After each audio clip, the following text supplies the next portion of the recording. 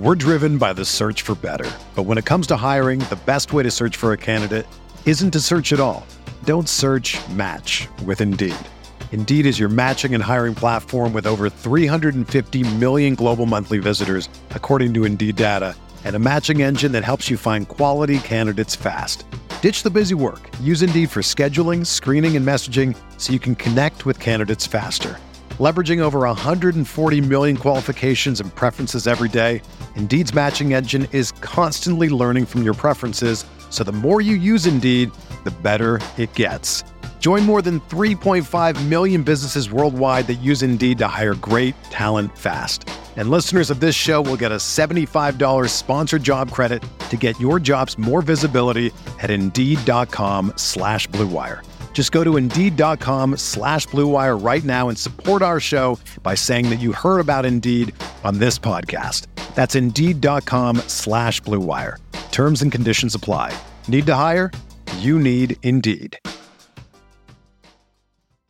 Another day is here, and you're ready for it. What to wear? Check. Breakfast, lunch, and dinner? Check. Planning for what's next and how to save for it? That's where Bank of America can help. For your financial to-dos, Bank of America has experts ready to help get you closer to your goals. Get started at one of our local financial centers or 24/7 in our mobile banking app. Find a location near you at bankofamerica.com/talktous. What would you like the power to do? Mobile banking requires downloading the app and is only available for select devices. Message and data rates may apply. Bank of America N.A., member FDIC. We are breaking down all aspects of Yankee baseball. This is the Bronx Pinstripe Show with your hosts, Andrew Rotondi and Scott Reinen. Let's go.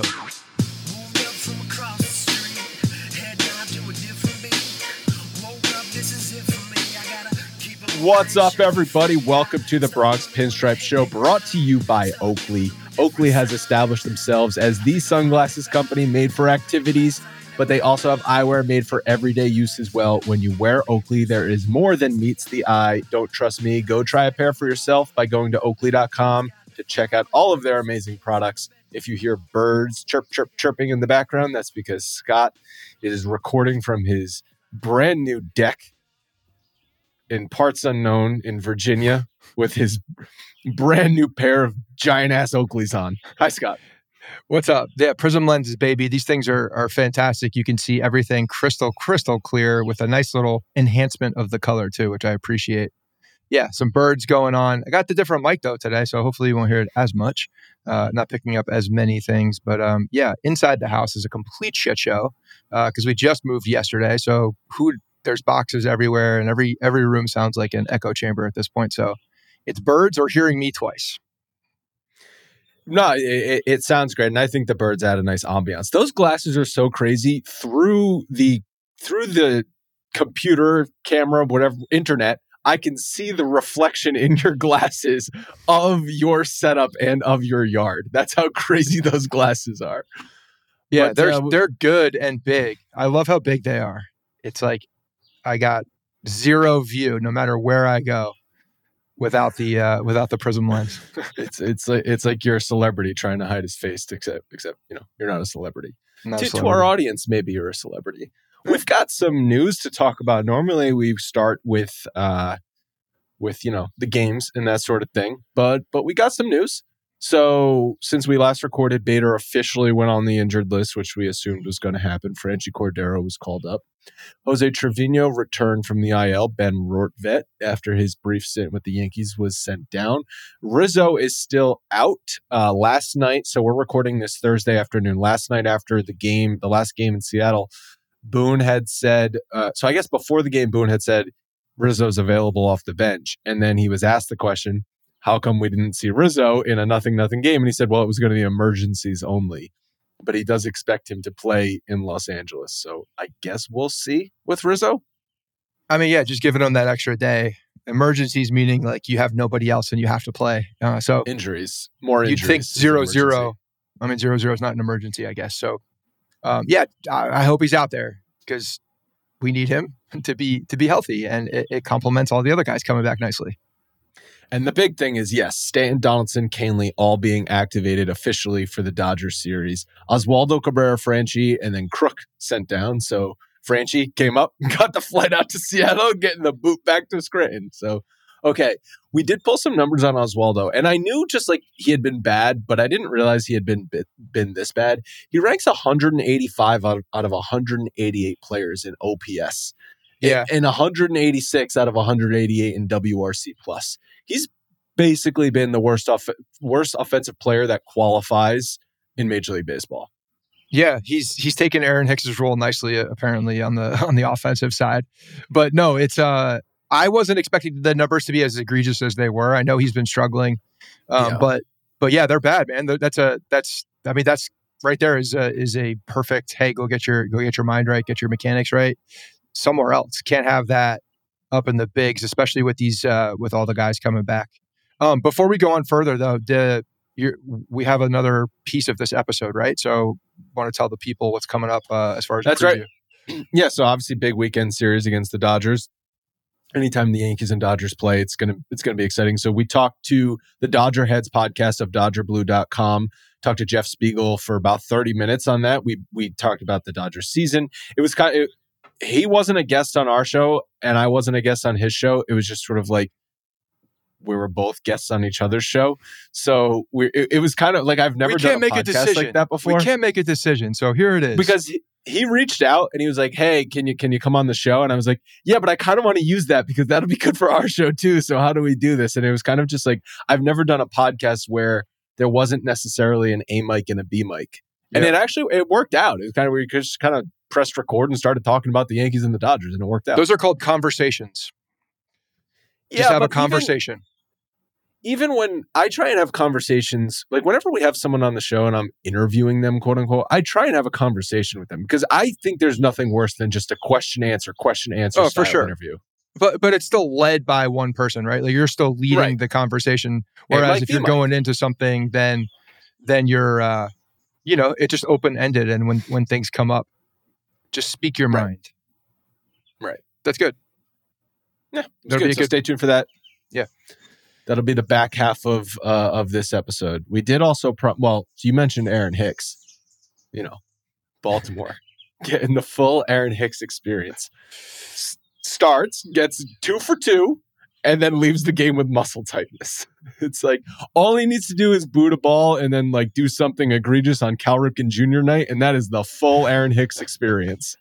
You need some outs in there too, but they haven't seen that. Complain about playing time. Yep, got to do that. Left field's a little deeper for him too now, so that's something. It isn't like that. A lot of room to cover out there. It's a kind of it's a very different type of left field than Old Camden Yards, which he is used to playing in. So hey, good for him, man. I'm glad he got a contract. I was surprised that he got a major league deal, especially from the Orioles, but they also had an injury. Didn't they just have an injury? Someone went down and I think they're trying to fill it. Well, guess what? Now you have another injury. Not to go back to last episode, but what happens when you fill an injury with an injury prone guy? Oh, they get injured. Shocking how that happens. Yeah. I mean, we're not hinging that conversation on Aaron Hicks. Okay, no, I won that argument. I think the proof is in the clip that Logan. the proof is in that Aaron Hicks just went down. No, the proof is that Aaron Hicks. Time is a flat circle. He is hurt again. All right, we promised eye test versus nerd test, and we're going to do it about Gerrit Cole. Eye test versus nerd test is brought to you by Oakley. There's more than meets the eye with Oakley sunglasses thanks to their amazing prism technology. We're going to try and find out if there's more than meets the eye with what the hell is going on with Gerrit Cole. Pulled a lot of numbers here we're going to go through. We can kind of go through them step by step, but there's a pretty clear dividing line in Gerrit Cole's season. First 7 starts, last 5 starts. First 7 starts, he was absolutely filthy. 46 2/3 innings to a 1.35 ERA, a 2.09 FIP, 0 home runs allowed. Since then, last 5 starts, 27 innings, 5.67 ERA, 6.47 FIP, 8 dingers allowed. And the trends that we have gone through, honestly, are pretty alarming. So his strikeout percentage is down 35%. His walk percentage is up 19%. And now the walk percentage was one I was actually a little surprised about. I thought it was going to be up. It was more. less than that. 19%? It's 7.9% to 9.7%. That is a 19% increase. But effectively, he's walking, maybe half a batter more per start. I guess, I guess that's significant, but I thought it was going to be a lot more. Just I felt like there's been so many base runners with him recently, and obviously the hard hits, and that's where the numbers are really, really bad. So another thing going into the walk percentage and then just getting himself in bad counts, first pitch strike percentage was 72% in the first sevens, down to 63%. His swinging strike percentage is down just slightly, about a percentage point. Barrels, way up. From 5 barrels allowed in 7 games to 13 barrels allowed in 5 games. And then his hard hit percentage is up 10% as well. Which so all those numbers are very correlated, obviously. You hit a barrel, you're going to hit it hard.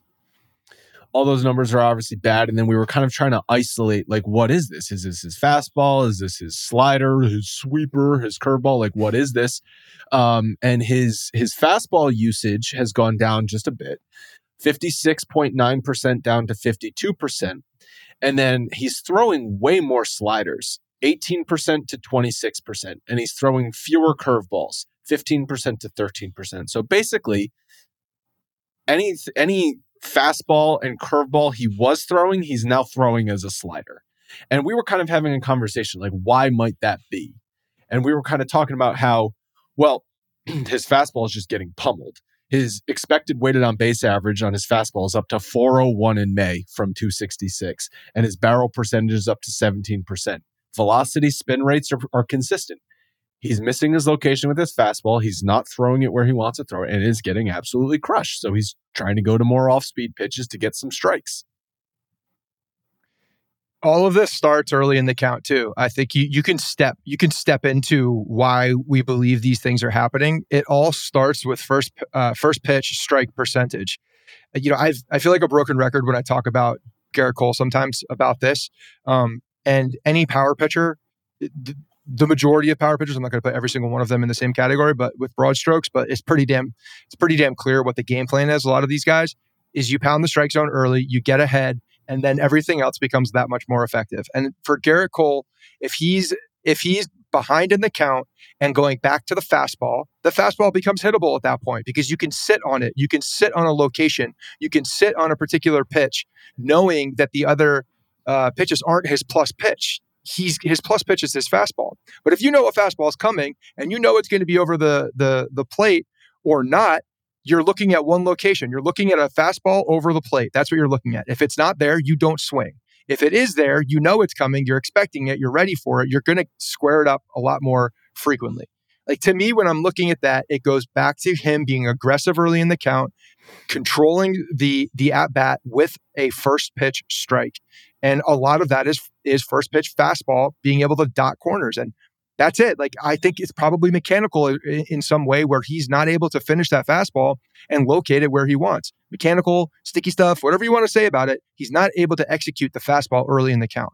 And all of the things get disrupted because of it. He's trying to get swings and misses because when you're a Major League Baseball player and you're sitting fastball, knowing that you're in control of the count because you're ahead of the count, he's going to have to fool them in some way. And that's where I think the slider is being increased so much more. And it's just not as effective as a pitch. And guys are able to lay off of it. So I think it's simple to say, probably harder to execute because I'm sure he's very frustrated and he knows what the game plan should be, is to attack early. And it's not working for him. So Logan had also brought up, like, how come he's not throwing his curveball more? Because his curveball is like a really good pitch and it's been a really effective pitch for him. And I don't know what number we would look to get, to figure this out. But an eye test thing on his curveball is that it's not a strike pitch, it's a strikeout pitch.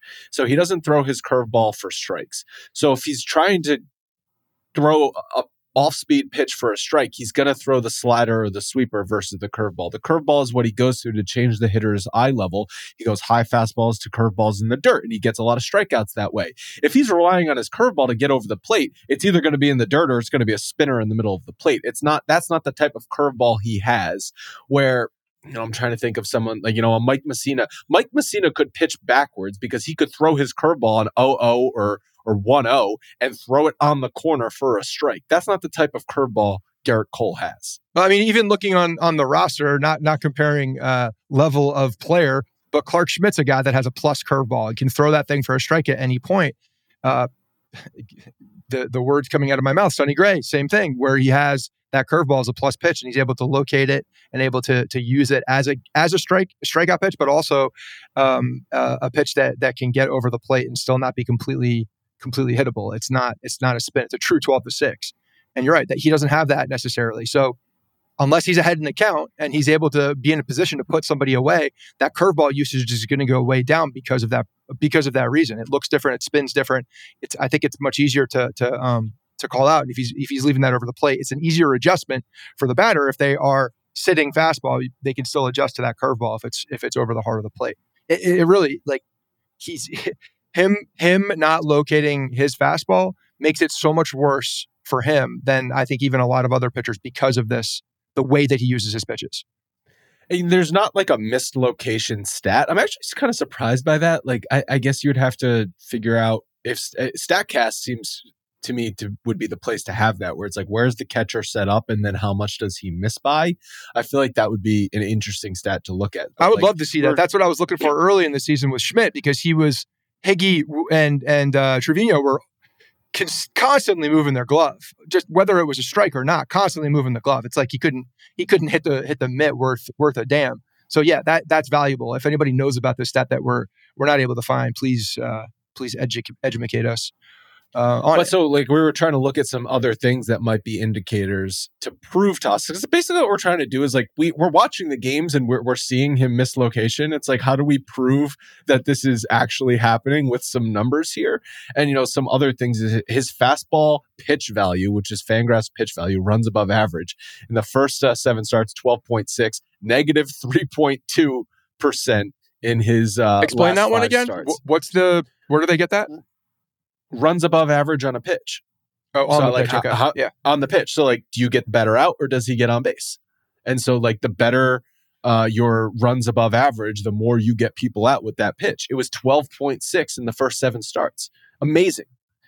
Negative 3.2. So something like that to drill. If the nerds are listening and can help us out and drill into that even further, I would love to know what that percentage is as the count moves on. So if it's a 2-0 count, is that fastball getting demolished at that point? If it's a 0-0 count, I would venture a guess that the percentage would be a lot lower and it would be less effective if it's there.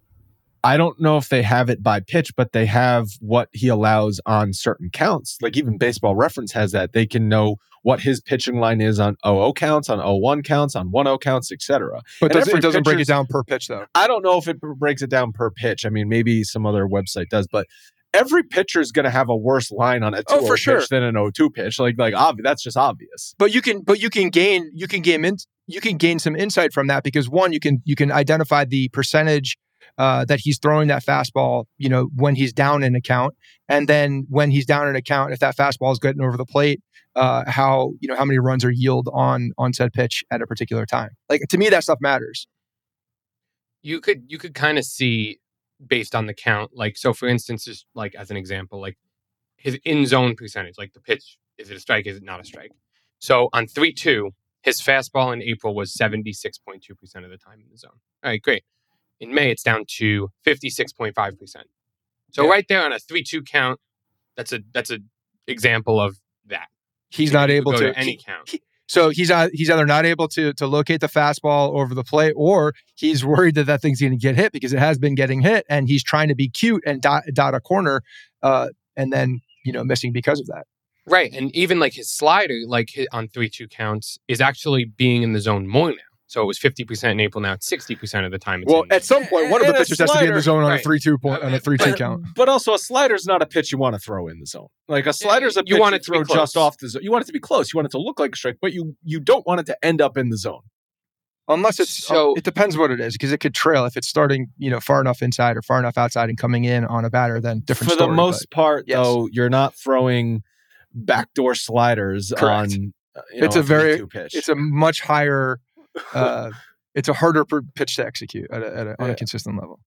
Yeah, like you could even break it down on here based on like when the batter is behind in the count or when the batter is ahead in the count. So, for instance, like when the batter is ahead in the count, it basically is actually no change other than the fact that he's throwing his slider more in the zone. In April, it was 46.4%. Now it's 71%. Does it give you any percentages about how often he's behind in the count to batters? Does it give you the percentage of, these are the scenarios? Kind of look at that. I think we can just look at that in the walk percentage. Like it's not an exact.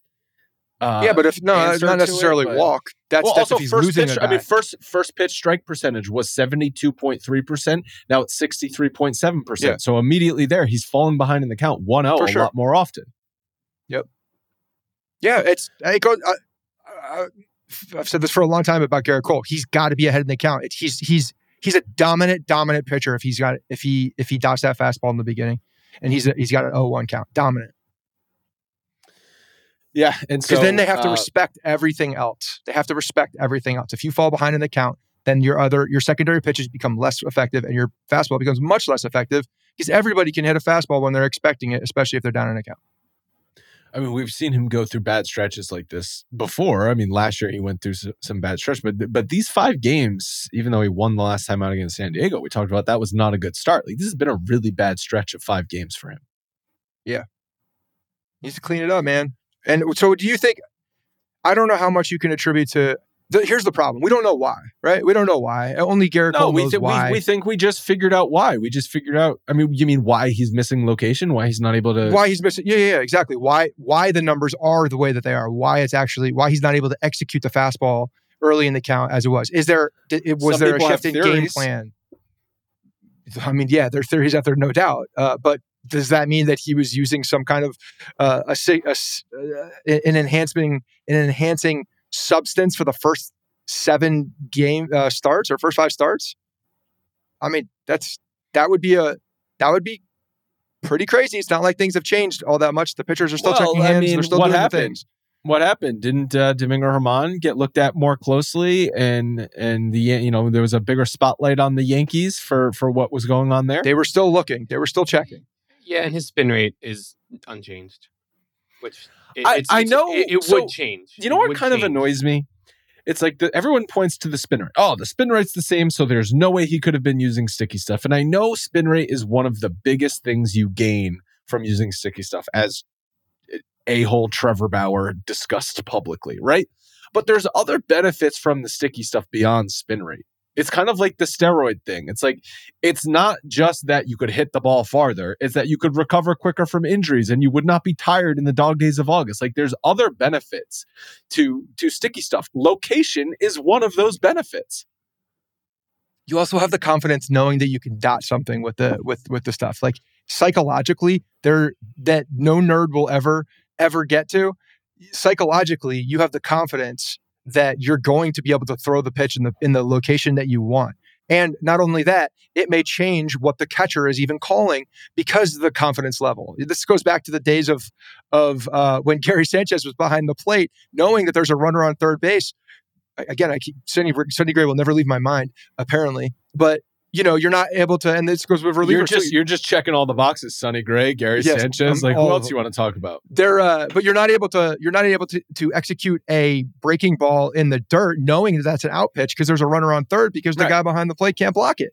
So psychologically, there's a lot of things, and if you know that and you're still trying to throw it, you may spin it over the plate because you're worried about the guy not blocking it. So there's just so many other factors that are things that are that come off of using something that helps you throw a ball to the place. Listen, I'm not saying Gerrit Cole was using sticky stuff in his first 7 starts and now he's not. I think it's just he's in a pitching slump, right? And like, good pitchers, great pitchers go through pitching slumps. But with this guy especially, it's like, why did some of these slumps extend for a long time, and then I can't get that blank stare walking off the mound against San Diego out of my mind. I'm just like, that is a guy that doesn't have a damn clue why he is struggling. Yeah, and a lot of times, if that's the case, mechanics are the reason, and he's not able to locate or to clean up the mechanics in a way. And you can definitely get into a slump in the way that your body, and that's why slumps happen, really, is because you go off of the muscle memory, you go off of repeating the same delivery over and over and over again. Same thing with your swing.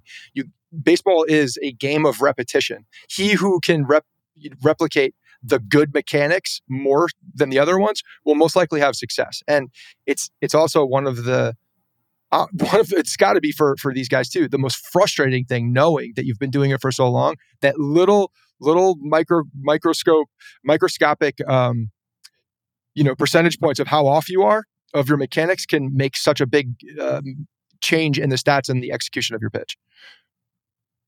Or it's sticky stuff. Thank you so much to Oakley for sponsoring Eye Test versus Nerd Test. Go to Oakley.com for more info and to find a pair of Oakley sunglasses for your needs: golf, baseball, the beach, running, recording a podcast out on your deck, or whatever it might be.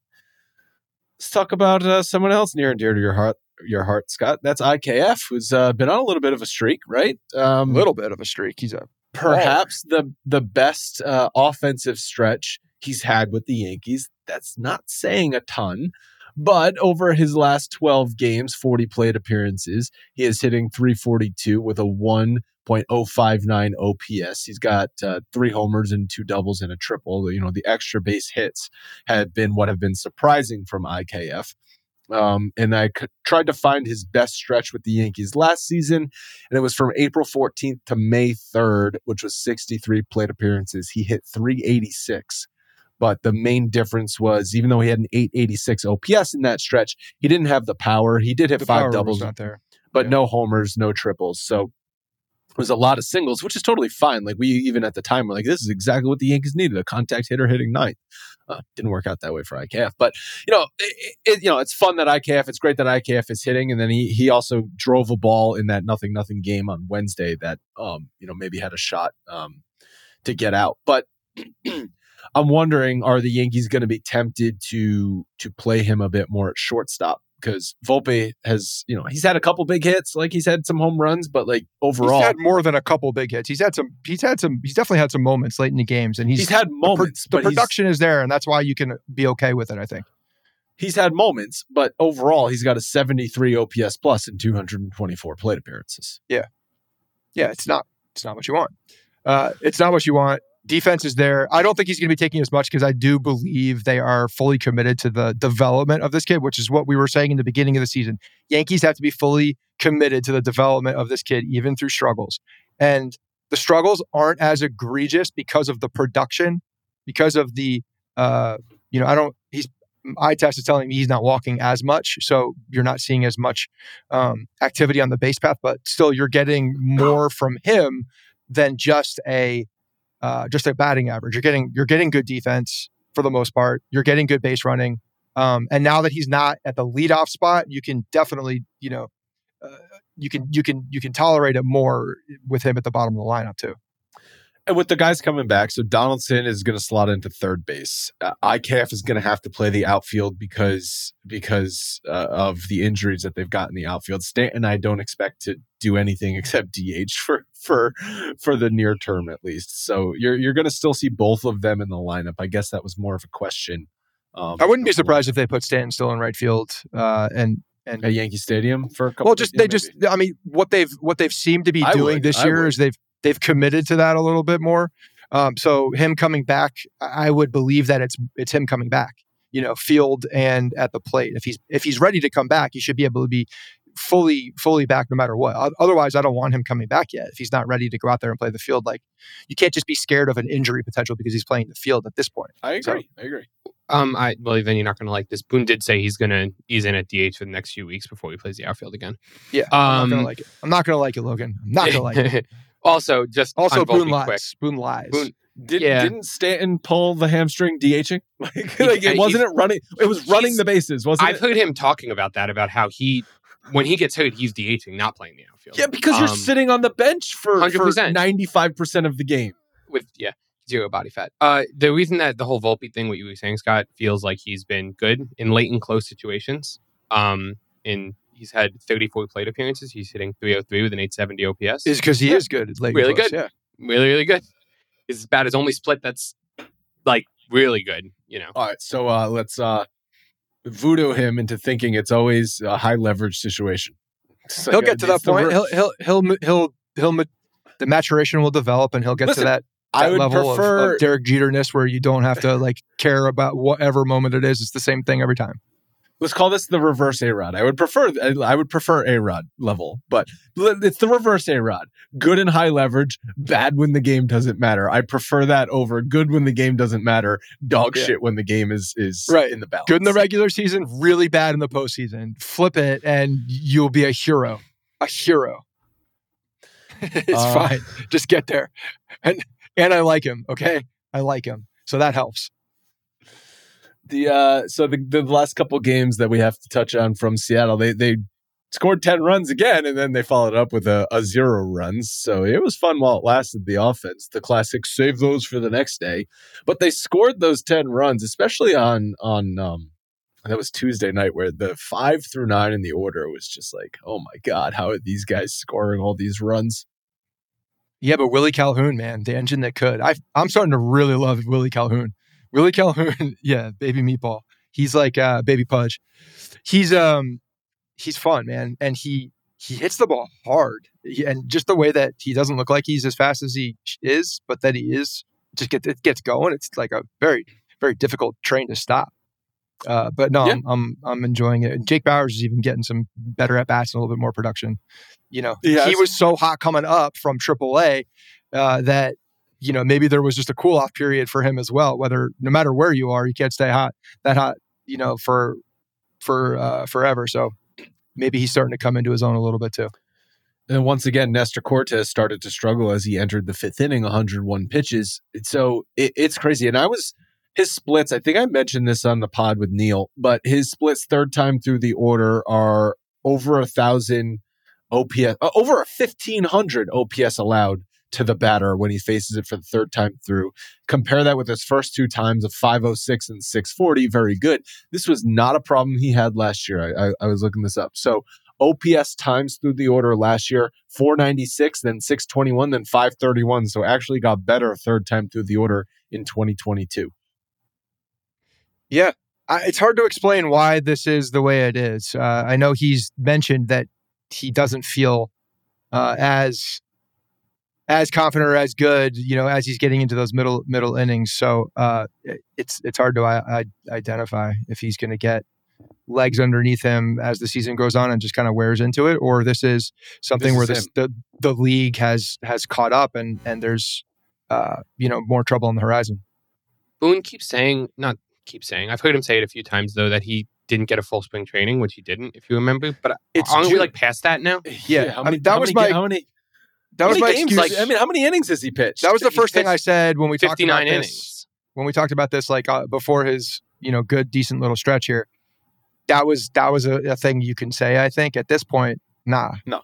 He's throwing a lot of pitches though, right? Like when you look, he's at 100 pitches every time to the 5th inning. See, what's weird though is like they're not like he threw 101 pitches in the last start. The only time he got to 100 before that was on April 30th. And he had a really bad start. He gave up 7 runs. But he's not getting to that spot. Because by the time he's at that many pitches, exactly. I understand why. I'm just saying, like, I don't know what I'm saying. But you get what I'm saying? Like, it's June 1st. He's thrown I don't know what I'm almost saying. 60. You get what I'm saying? I don't know what I'm saying. It's June 1st. He's thrown almost 60 innings this season. You can't now continue to blame spring training. No. We're past that.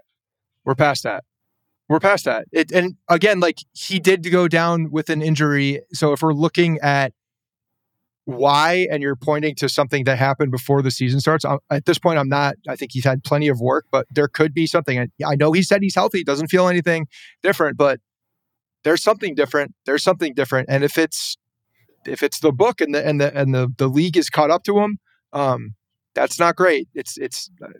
Again, we talked about this before, but it's his now turn to make the adjustment again on the adjustment.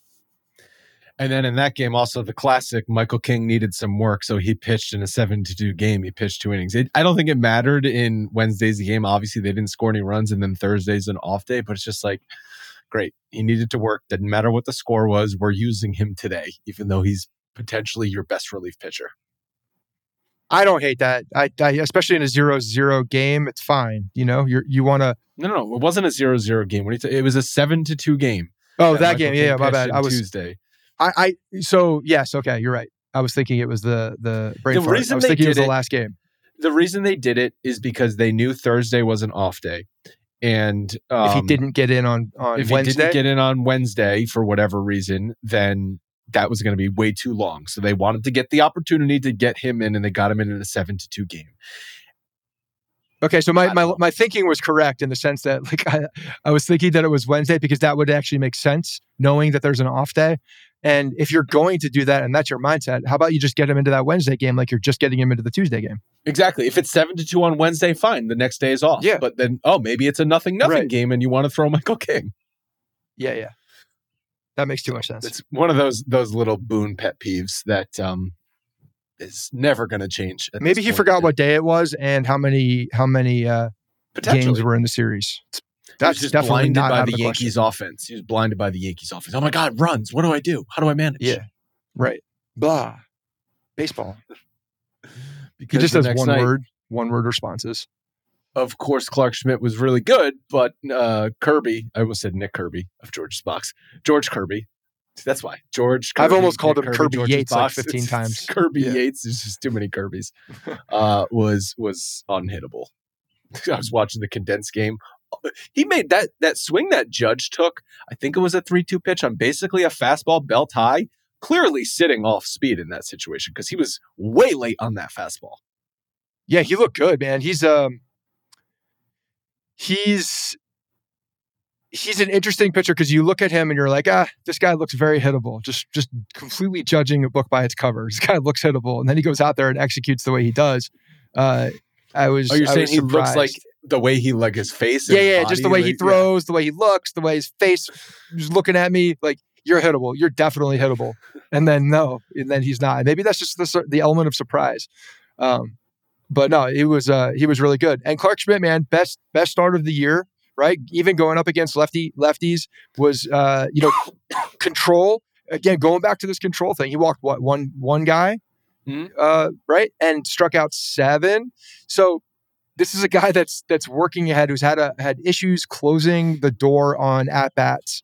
But when you're working ahead, when you're around the strike zone consistently, and guys have to take everything seriously that you're throwing, then his arsenal of pitches is very good if he's able to use them in the appropriate positions. And when you're working ahead and not walking guys and throwing strikes, now you're a lot more dangerous, especially with him with the different pitches that he has. Yeah, for sure. All right, I think we've touched on everything we wanted to. I'm actually very excited for the weekend series. So it's Sunday Night Baseball. I think Sunday Night Baseball. Don't love which that. is West Coast, so it's a good thing for us. Yeah, they play 10, 7, and 7. Almost 7 o'clock East Coast time. I know, but I'm saying it's a West Coast game, so Sunday Night Baseball is actually a win. Well, they're never going to play 10 p.m. West Coast or East Coast time on a Sunday. It would have been 4 p.m. East Coast time on a Sunday. Okay. This is all to say, I think Monday's an off day, so we're going to be recording on Monday is when that's going to happen next. FYI, everybody out there. Yeah, no doubt. I'm not recording it. After Sunday Night Baseball, I feel like we've left that in the past. We used to. That's an adjustment. That's an adjustment that this podcast has made. And it's purely based on children. Gerrit Cole needs to make an adjustment now. Sure. Yeah. Now it's on you, Gerrit. Oh yeah, throw the damn ball over the plate. The only late night pods are for playoff games. Yeah, that's purely for playoff baseball. All right. Stay tuned for the series preview for the Dodgers with Dodger Heads podcast, and we will be back at you again on Monday. We're driven by the search for better. But when it comes to hiring, the best way to search for a candidate isn't to search at all. Don't search, match with Indeed. Indeed is your matching and hiring platform with over 350 million global monthly visitors, according to Indeed data, and a matching engine that helps you find quality candidates fast. Ditch the busy work. Use Indeed for scheduling, screening, and messaging so you can connect with candidates faster. Leveraging over 140 million qualifications and preferences every day, Indeed's matching engine is constantly learning from your preferences, so the more you use Indeed, the better it gets. Join more than 3.5 million businesses worldwide that use Indeed to hire great talent fast. And listeners of this show will get a $75 sponsored job credit to get your jobs more visibility at Indeed.com/Blue Wire. Just go to Indeed.com/Blue Wire right now and support our show by saying that you heard about Indeed on this podcast. That's Indeed.com/Blue Wire. Terms and conditions apply. Need to hire? You need Indeed. We are joined by Jeff Spiegel, and I am also on Jeff Spiegel's podcast. So it's a little bit of a weird setup, Jeff Spiegel of the Dodger Blue Dodger Heads podcast. You confused me, not going to lie, right before we started recording. This is the Bronx Pinstripe Show and the Dodger Heads podcast to preview the Dodgers and the Yankees series, a big one. Jeff, how you doing? It's good. It's good to be here. This is fun, getting to chat with somebody who's swimming in different waters than me. And like you said, I mean, Dodgers and Yankees getting together in Dodger Stadium. It feels big, even if it's, a June series in the regular season. But I'm excited to break this one down. How old are you, if you don't mind me asking? 34, almost 35. When's your birthday? End of November. So I was born about a month after Kirk Gibson hit the famous home run. We're basically the same age. I'm turning 35 in 18 days. There you go. So we do not know the Yankees-Dodgers rivalry. It's true. Because people older than us obviously do. So it's like, I have absolutely no disdain for the Dodgers. In fact, I think that what they've done over the past decade plus, be such a consistent franchise has been something to strive for, even though, maybe the number of championships haven't been there. But I look at what the Yankees have been trying to do, and some people in the Yankees world joke they're trying to be the Dodgers, and they're just not doing it as well. But how do you view the Yankees from your standpoint? Yeah, it is funny. It's helpful context, I think, the generational piece, because it's funny to hear you say that the Yankees are trying to be the Dodgers, because I think there's a lot of people who would say that the Dodgers are trying to be the Yankees of, 15 to 20 years ago. And so maybe we're just taking turns of being the super successful, high spending team in Major League Baseball. But I'm with you. Like, when the Yankees come to town, I don't view it as a rivalry per se. I just view it as super exciting, because one of the most famous franchises that we almost never get to see in Dodger Stadium. Obviously, we'll start to see them more, but that's exciting to me. But to your point, Andrew, we had a conversation a couple weeks ago, because one of the big talking points in LA are the Padres a rival of the Dodgers? And I think it's a generational thing. I think there are people, everybody agrees that we hate the Giants the most. I'll put that out there. Like, the Giants, we disdain. Clearly, you would say you disdain the Red Sox. Like, that is a very easy answer for both of us. But I think depending on your age will tell you how you fill out the number 2 spot in the teams that I hate the most. Because like you said, I've talked to some older people who would definitely say they hate the Yankees the most besides the Giants. Well, our number 2 spot might be the same. Okay. Is it the Houston Astros? Yeah, that's where it's like, totally. I mean, I despise the Astros. It's almost in a different category, because it has very little to do with like anything other than that one moment. We both hate the Astros for sure. Then for the Dodgers, is it the Padres? Some people hate the Cardinals because we had a bunch of years in a row where we met them in the postseason and it didn't go well. So I think those are kind of the 5 in the top 5. But I do agree with you. I think the Astros are very clearly, in my book, the team that I hate second most. And then the Padres, those would be somewhere in 2 and 3 in some order. Yeah. Kind of just from the outsider looking in on the NL West, because right now the Diamondbacks are right on your tail, which I don't think anybody expected. Obviously, the Padres with all that name talent, like they were just at Yankee Stadium, and we were actually at the game. We had an event there on Saturday. Seeing Tatis and Soto. It was like, it's a really fun team from the outsider's perspective to watch. But I could see you almost looking at them like maybe the Yankees have looked at a team like the Blue Jays, who have been adding talent and getting better and constantly chirping the Yankees. I mean, man, do the Blue Jays want there to be a rivalry with the Yankees, and the Yankees just continue to beat them down. Yeah. And so we're kind of just, big brother, little brother situation there. Is that kind of how it is with the Padres? For sure. I think there's definitely, like many Dodger fans, if I was gonna maybe cross the line into being mean a little bit, there's a little bit of an inferiority complex down in San Diego, because the Dodgers have just owned them for so long. I mean, for basically the last 25 years, Padres-Dodgers games in San Diego were mostly populated by Dodgers fans who went down there. But I would say that things have shifted because the Padres have been very good. And sort of last season, they knocked us out of the playoffs. Right. So it's harder to kind of just totally dismiss it, because the Padres are one of the 5 best teams in baseball when you look at talent on the field. And they did knock us out of the postseason. So I do think there's a level of seriousness that does come. There have been some bad blood, some bench clearing stuff, some chirping back and forth. So I think it makes it fun. It makes those games way more exciting, even if we're early in the regular season when those two teams meet. So before we start previewing the series, why don't you just give a little bit of a quick summary of how the Dodgers season has gone, keys to their season so far, and I can do the same for your audience on the Yankees side. Yeah, it's great. The Dodgers, I think it's been a fascinating beginning to the season because if you just look at where they are, they're on pace for like 97 wins or something like that, which I think most Dodger fans, if you told them at the beginning of the year this team was going to win 97, which is 14 less than they won last year because they had a historic run, that people would probably be thrilled. I mean, I think that most people I was talking to were living in the 94, 95 win range for their predictions. And so big picture, you zoom out, you look at the offense, you look at the wins, you say, things are going really, really well. I think day to day, it's been different. There's way more holes on this roster than Dodgers fans are used to. We're trying to figure out who the 5 starting pitchers are going to be. The bullpen, which is historically one of the best in baseball, has not been one of the best in baseball. They don't know who their best shortstop is. They can't figure out who their best 3 outfielders are. And so I would just say it's a confusing year for Dodgers fans that at the end of the day has still been successful from the outside and from a big picture perspective. Yeah, that's interesting. I mean, the Yankees, and as a Yankees, if you're a Yankees fan listening to this, you're going to say, you could have said that about any of the past 6 seasons. It's injuries. Yeah. I want to read you the bottom of the Yankees lineup, 4 through 9 from 2 days ago in Seattle. Willie Calhoun, DJ LeMahieu, who's obviously a household name, Isaiah Kiner-Falefa, Jake Bauers, Anthony Volpe, Jose Trevino, and Greg Allen. That was the Yankees 4 through 9, and they scored 10 runs in that game.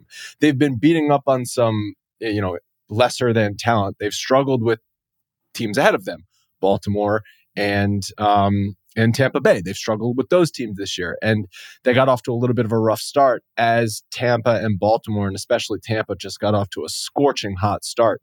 The Yankees were in last place at one point, like deep into April. If it might have even been May until they finally got out of last place, and then they've gone on a little bit of a run. But yeah, we're going to see for this series, seems like Stanton's going to be activated. Josh Donaldson's going to be activated. Tommy Kahnle, who was on the Dodgers roster last year, is going to be activated. Kahnle hasn't even been there so far this year. So it's like they've just been missing so much of their lineup. And it's really, at times they had a brief stint where Harrison Bader came back from the IL and carried them for like 10 days. And then Judge got really hot and was carrying them. So it's been one of those seasons that on a nightly basis, you kind of look through your fingers at the lineup, but somehow, some way they've been able to scratch out wins. Yeah. And I think it's actually similar to the Dodgers from an injuries perspective. I mean, we just put up a video recently about Noah Syndergaard and how terrible he has been for the Dodgers. And I think the reaction we mostly get is, well, get rid of him. And the point I was making is Bobby Miller, who Yankees fans will see this weekend, who is the Dodgers' top pitching prospect. You could make a pretty compelling case. He began the year as the team's number 9 starter, like their 9th best option. And that's just based on like the guys who they've tried to use ahead of him. He's now the number 3 starter as we sit here today because Julio Urias is on the IL. Dustin May is on the IL. Their number 6 starter, Ryan Pepio, is on the IL. So all those guys. And then the same thing with the lineup. I mean, Miguel Rojas was brought in to back up Gavin Lux. Well, then Gavin Lux is out for the season. So they're starting shortstops. Miguel Rojas, who's one of the worst offensive players in baseball a year ago, hasn't been a whole lot better this year. On days when Will Smith sits, Austin Barnes is catching. He's, I believe, the worst offensive player in Major League Baseball so far this year, and he's playing 1 to 2 times a week. And then you look at the outfield, Trace Thompson was like in an 0 for 35 slump. James Outman, who had a hot start as a rookie center fielder, has been really bad for the month of May. David Peralta has like a 60 weighted runs created plus. So these are all guys who are playing really meaningful innings for the Dodgers between the rotation and the lineup. And so it's easy to look and say, hey, Freddie Freeman, Mookie Betts, Will Smith, Max Muncy, JD Martinez has been really good, who we'll talk about. But as soon as you sort of come over that cliff and begin looking at 6 through 9, and as soon as you start looking at starters number 4 and 5, I like the analogy of looking through your fingers at the lineup card or the rotation. That's appropriate for the Dodgers as well. In the list of injuries I was talking about, I didn't even mention Carlos Rodon, who they spent $160 million on, and he's still throwing bullpen sessions for the Yankees. So they had Luis Severino come back a couple weeks ago. He was injured. Nestor Cortes, who was an all-star last year, has not been the same pitcher this year. Gerrit Cole, who's going to go on Saturday for the Yankees, was absolutely unhittable through 7 starts. And then the last 5 starts, he's kind of been bad. Like, it's not even been mediocre. He's giving up a lot of home runs. Could just be, a little pitcher slump for him. So, one thing looking for this weekend, big time start at Dodger Stadium. Like, can he turn it around? Because he got the win last time against San Diego, but he gave up 5 runs and he gave up 2 home runs. And Judge also robbed a 3rd home run in that game. So it's like, dude, you didn't pitch well. Right. Well, it's interesting looking at Cole because I was putting some notes together for this one. I mean, Gerrit Cole and Clayton Kershaw are basically the same pitcher in 2023. Kershaw, pitcher of the month in Major League Baseball for the month of April. In the month of May, 5.55 ERA, 42 base runners allowed in his last 24 and a third, has allowed 4 earned runs in both of his last 2 starts. Then I went into Cole and I was like, oh, the numbers look good. And then I dug in. 5.18 ERA in May, 50 base runners allowed in 33 innings, has allowed 5 earned runs in 3 of his last 5 starts. So both of these guys were incredible in April, and they basically have identical numbers and over 5 ERA in the month of May. So it would have been fun if they were pitching against each other, Kershaw Friday, Cole Saturday. But I'll be curious to see if one of the keys seems to be, like, can either one of those guys break out of the little slump that they're in?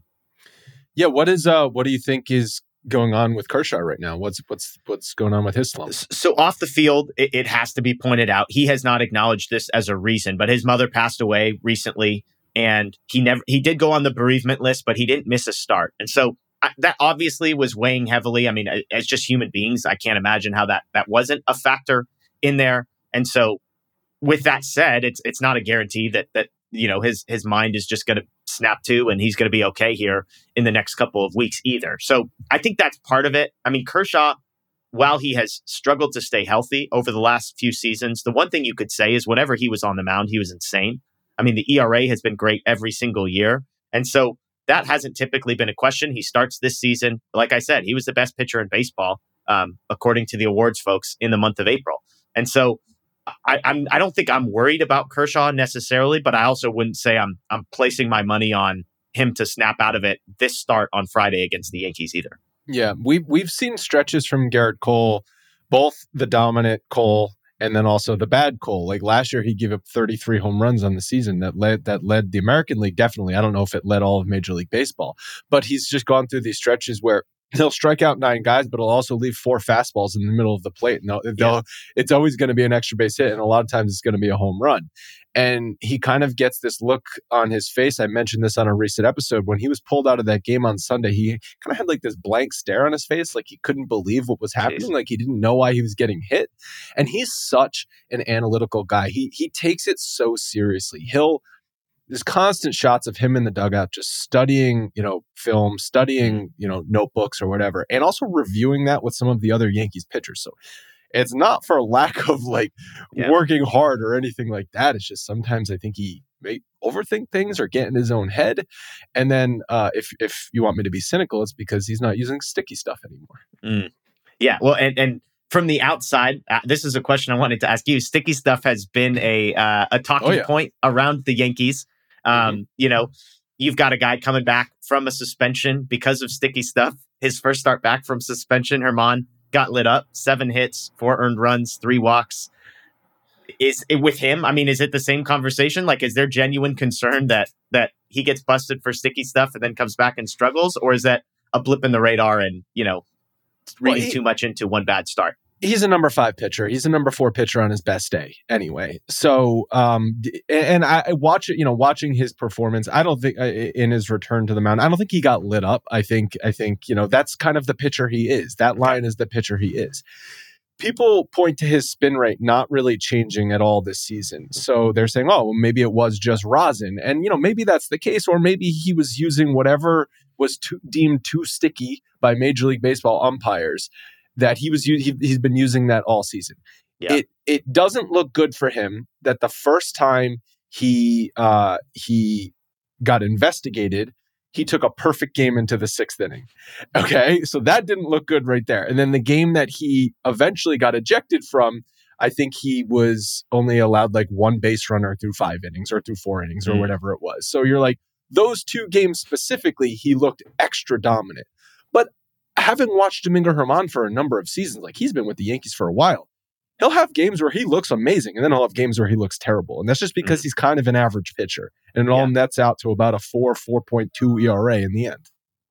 Yeah, that's fair. And that's what it'll be interesting, because on the Dodgers side, as I head into this series and pitching as we're talking about it, it's hilarious that you get Kershaw on Friday, a name that everyone in the league is going to be very familiar with. And then the other two pitchers that people are going to find, if they're just finding out about the Dodgers, are going to be some Google searches going on. Saturday, it's Michael Grove, who it's his first start back since he was on the injured list. He was really good on his rehab assignment, 10 innings pitched, just 2 earned runs, 14 strikeouts. His velocity ticked up a little bit over what we've seen historically, which is nice. But this isn't like a top 100 rookie. Like, he's not a huge prospect. He's kind of a guy that best case scenario is probably like a number 4.5, 5 starter. The Major League Baseball, I will say his ERA this year looks terrible, 8.44. There was one game earlier. It is, and it is terrible. I don't just mean it looks terrible. It is terrible. It is worth pointing out that I think he's made 4 starts, and he was just left out there to die because he was a rookie and because they needed. So he's got 3.1 innings, 12 hits, 9 earned. That's one of the starts on his record. The other 3 have all been pretty, I would say, like you said, it's number 5 starter stuff. If he gets out of there with an ERA of 4 to 5, the Dodgers are going to be happy. On Sunday, though, you'll see Bobby Miller, who's the Dodgers' top pitching prospect. The expectation was not that he would be ready and up at the major league level this early in the season. As I said, he was the number 9 guy on the depth chart probably, and they're down to number 9 at this point. But he has been actually very good. Top pitching prospect in the league, top 25 guy on basically every national list, throws 100 miles an hour, will be throwing 100 miles an hour into the 5th inning. Just 1 earned run in each of his 2 starts so year. I wouldn't say he has been that good. I think the numbers, he's gotten a little bit fortunate with some batted ball luck and some double plays. But so I would just say that the headline here is 2 separate pitchers that you're going to see. Grove, a guy who has a little bit more major league experience than Miller, but the ceiling is much lower, versus Miller, who has been really good, but has only made 2 starts. And the stuff is going to wow you. I'm just warning you. You're going to see the guy throwing 101, and you're going to be like, holy smokes, who is this guy? Yeah, no, that's all good context for your listeners, and for the Yankees pitchers. I think they're going to recognize all the names. Domingo Germán for the wrong reasons, because he's been suspended. We already talked about Gerrit Cole, but Luis Severino, this will be his 3rd start back from the IL. He's been on the IL every single year for the Yankees since 2019. When he's on the field and pitching, he's been really good. He's been good as a reliever. He's been good as a starting pitcher. It's just he gets hurt every single year. And it's unfortunate because he hasn't had a full season of being healthy since 2018, when he was, I think, top 3 in Cy Young finishes. And like, that is the caliber pitcher Luis Severino can be. It's just he hasn't been healthy. He's been good in his first 2 starts back. I expect him to be good again. And then he might wind up on the IL again in September, because that's just this Luis Severino experience. So would you say, heading into a series like this, Severino, Cole, and Germán, like, do you feel good about the state, the way that the rotation lines up? Again, we're not trying to overemphasize how important this 3-game set is, but if we're just talking about how the Yankees are going to fare in Los Angeles, like, do you feel pretty good about that? Considering Clark Schmidt, who did pitch well against Seattle yesterday, Clark Schmidt's been terrible this year. Okay. He's been pitching a little bit better of late, but I'd never feel good when Clark Schmidt takes the mound. Nestor Cortes was actually the Yankees' best pitcher last year, better than Gerrit Cole. And he was the one I felt the most confident in whenever he took the ball. This year, when he faces the lineup for the 3rd time through, or he nears 85, 95 pitches, he just falls apart. Opponents have over 1,000 OPS against him after that point in the game. And it kind of, you saw that again in his last time out. So the fact that you are not seeing both of those pitchers, I guess, is a good thing. If I had to pick, I would say I'd rather have Nestor Cortes pitching than Domingo Germán, because I think Domingo Germán could give up 4 runs in 3 innings. And that's a very real possibility. But Severino and Cole, even if Cole hasn't been pitching well, those are the Yankees' 2 best pitchers, because their $160 million man is still throwing long toss in the outfield. Yeah. It's interesting. The reason I ask is because I asked myself that question as I was prepping for this.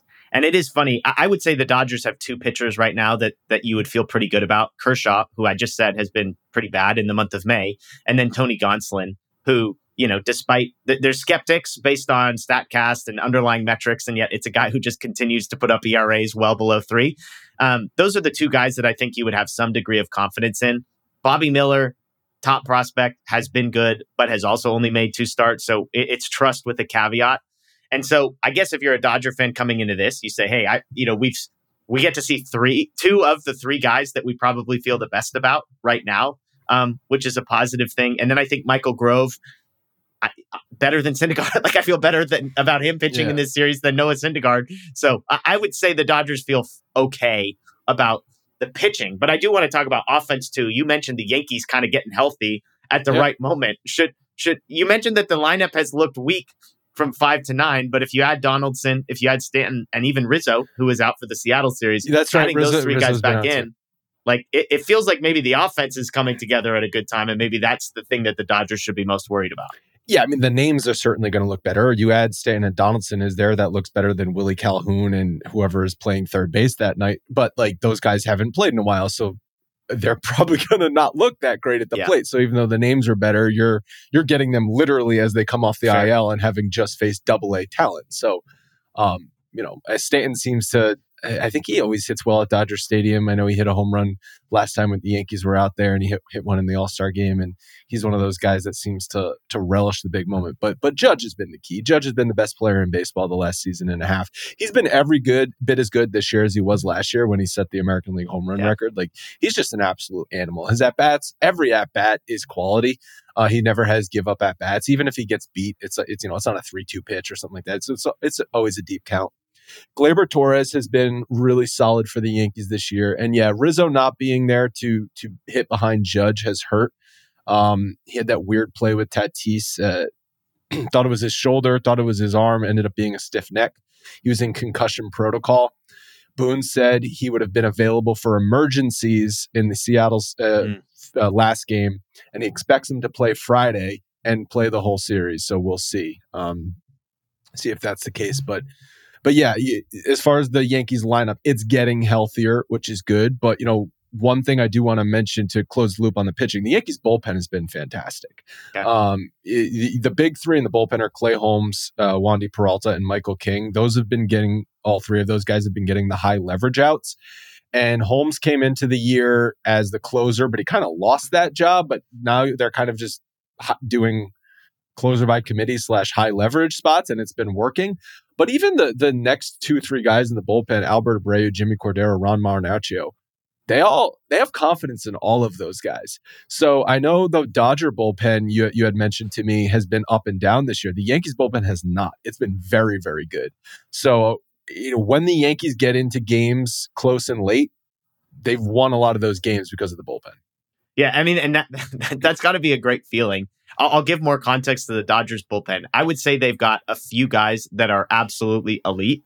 And once you get past like the top 3, maybe 4 arms out there, it's an absolute, crapshoot. Like, they've literally got guys out there with like 8.0 ERAs. Yeah. So you've got Evan Phillips, who I think is probably one of the best kept secrets in baseball as a relief pitcher, a guy that they claimed off of waivers who was DFA'd by a couple things. The Dodgers tweaked something last year, one of the best relief pitchers in baseball. This year, yet again, has been incredible. 1.66 ERA. They've got a lefty, Caleb Ferguson, who a few years ago was great. Then he got hurt, Tommy John surgery, has been working his way back. He's got a 1.35 ERA this year. And again, you could argue has been one of those 2 guys has been their best reliever. And if either of those guys is on the mound against righty, lefty, anything, I would tell you that Dodger fans are feeling pretty confident in that scenario. Then they've got a couple guys, Brusdar Graterol, who looks incredible, throws 101, it moves like crazy, can't strike anybody out. So the ERA has been good this year, 1.90.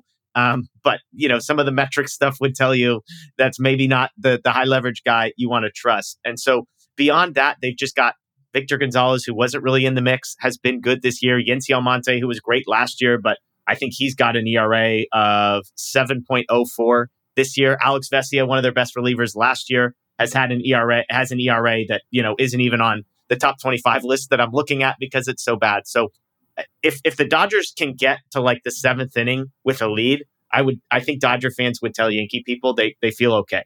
Like if we can get 6 outs from Ferguson and Phillips, we feel all right about that. I think if the starter's coming out in the 5th inning and they've got to build the bridge until you get to the 8th inning, I would say expect some roller coasters. And if you're live betting, the over might be a good choice for a couple innings. Well, so it sounds like we both feel confident entering the 7th and 8th inning in a close game. So watch it be 2-2 tonight, going or on Friday night going in, and then 7 more runs are scored because of course we're going to be wrong. Yeah, no, I said that they have a guy Almonte who was incredible last year, and he had a stretch a couple weeks ago where he had like 6 consecutive appearances. He hadn't allowed a hit. And I come on and I'm like, you know what? I think this guy's found it. I think he's back. And my Twitter mentions for the next 3 days were all over the place because his next 2 appearances were like 5 earned runs in 1.1 innings. And it was just like, oh, he's back, huh? And so now he's back to be good. And I'm not saying anything. I have no opinions about whether or not Yency Almonte is back. Well, your first mistake was, listening to Twitter. Fair. All right. Well, yeah, this was great. Anything else you'd like to touch on for the series or want to know about the Yanks? I would just say on the Dodgers piece, one thing that is worth noting is the Dodgers lineup. I'm curious. Maybe I'll ask it this way: like the Dodgers lineup right now, if you look at the 1 through 5, they've got Mookie Betts, Freddie Freeman, Will Smith the catcher, JD Martinez DH, and Max Muncy who plays third base. I'm insulated, obviously. I follow the Dodgers the most closely. I would contend that 1 through 5 is, I'm not saying it's the best. I would say it's one of the best. And yeah. I would suggest that is currently performing as one of the best. But I'm curious from you, like Will Smith, for example, catcher. We know about Mookie Betts. Everybody knows how good Mookie is. Everybody knows how insane Freddie Freeman is. I think even JD Martinez, especially to a Yankees fan, like they're familiar with when JD Martinez is clicking, which he's clicking JD right Martinez, now. Well familiar with JD Martinez, and the fact that he's having a little bit of a late career resurgence with the Dodgers is totally. So I guess I'm curious from a Yankees fan perspective, like what do you think about when you hear about like Will Smith, for example? He's not on my radar, frankly. Okay. I mean, I love Independence Day, but Will Smith is not on my radar. Then the other names that you talked about, like Freddie Freeman's numbers are eye popping. Yeah. Mookie Betts obviously is a superstar in the game, but Will Smith is not on my radar the same way Gleyber Torres is probably not on your radar, but Gleyber Torres has been having a really solid offensive year. You're going to be worrying about Rizzo and Judge in the middle of that lineup and Stanton, assuming, he's in there as well, which you should be because as a Dodgers fan in the National League, across the country, that those are the names you're going to focus on. Yeah. No, and it's interesting. And I kind of guessed that would be the answer. And the catcher position, I think, is one that's not really paid attention to. Will Smith is not a personality. I mean, not that Major League Baseball really cares all that much as an organization about personalities, but it's fascinating to me because he has been arguably the best offensive catcher in baseball for the last 3 years. He's got an OPS of like 960. He does everything really, really well. So it's just those are the things that I always like engaging with other fan base and saying, hey, well, what do you think about when you think Will Smith? And they're like, I don't think about anything. Yeah. And that's, I mean, it's hard to know. I mean, unless you're just like this obsessed fantasy baseball player, which, there are plenty of people they're going to know the best, the top 10 players on every single roster. It's just like, I follow the Yankees on a daily basis more so than I follow Major League Baseball. I'm obviously interested in what's going on around Major League Baseball, but Will Smith is not making the headlines for the Dodgers. Like I said, the same way Gleyber Torres or Michael King out of the Yankees bullpen isn't making the headlines, even though if you see Michael King come out of the bullpen for the Yankees, like he's very, very good and he's got nasty stuff. Yeah. No, and that's totally fair. That was going to be one of the questions, and maybe Torres is the answer. But besides kind of the household names, are there a couple people that you would sort of tap a Dodgers fan on the shoulder, say, hey, just keep an eye out for this guy. He's having a surprising season. Keep an eye out. Sounds like King. Offensively, it's probably Gleyber, but really the keys have been the middle innings of the bullpen. They've been able to bridge the gap to the late innings with quality outs from Ron Marinaccio, Albert Abreu, Jimmy Cordero to get them to King, Peralta, and Clay Holmes. So it's like you talked about the Dodgers bullpen in the middle innings. If you're going to the bullpen and with an out in the 6th inning, you're saying, oh crap. The Yankees feel confident doing that. And they've been able to win games by doing that. Yeah. Okay. Well, yeah, it's like you said, we'll see. I'm curious to see how it plays out, and it's helpful in we'll probably have a 3-game set where Will Smith goes 0 for 10 with 6 strikeouts, and people are going to be like, "Hey, look at this Dodgers homer talking about a guy who's not very good." And Jimmy Cordero will give up 7 blow. earned runs this. Yeah, exactly. It's going to be great. Exactly. I can't wait. But you know what? I won't be on Twitter to hear about it. Fair enough. There you go. Smart man. Smart man. All right. Well, Jeff, thank you so much for having me on your show and also coming on my show. This will be on. This is on both of our episodes on audio and on YouTube as well. So go check out Jeff and make sure to tell him how he did Monday morning on Twitter. Yeah, there you go. And hey, we could cross promote here a little bit. Give Andrew and his show a follow on social media. If you're a podcast person, I'm guessing you guys are found Apple, Spotify, Google, all those places. All the good stuff. Bronx Pinstripes, give them a follow, a rate, a review. That helps us. So please do it to them because it helps them as well. And you can find us on all the same places. Search for the Dodger Heads podcast, DodgerBlue.com, et cetera, et cetera. All right. Thanks, Jeff. Yeah, take it easy.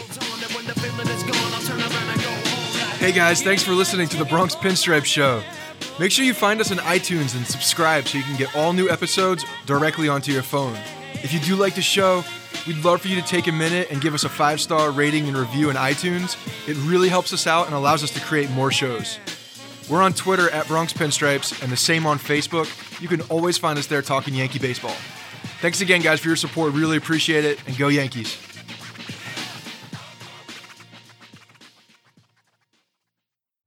Without the ones like you, who work tirelessly to keep things running, everything would suddenly stop.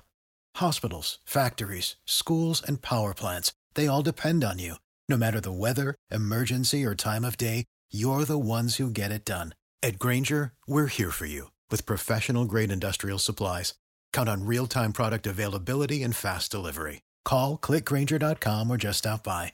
Grainger, for the ones who get it done.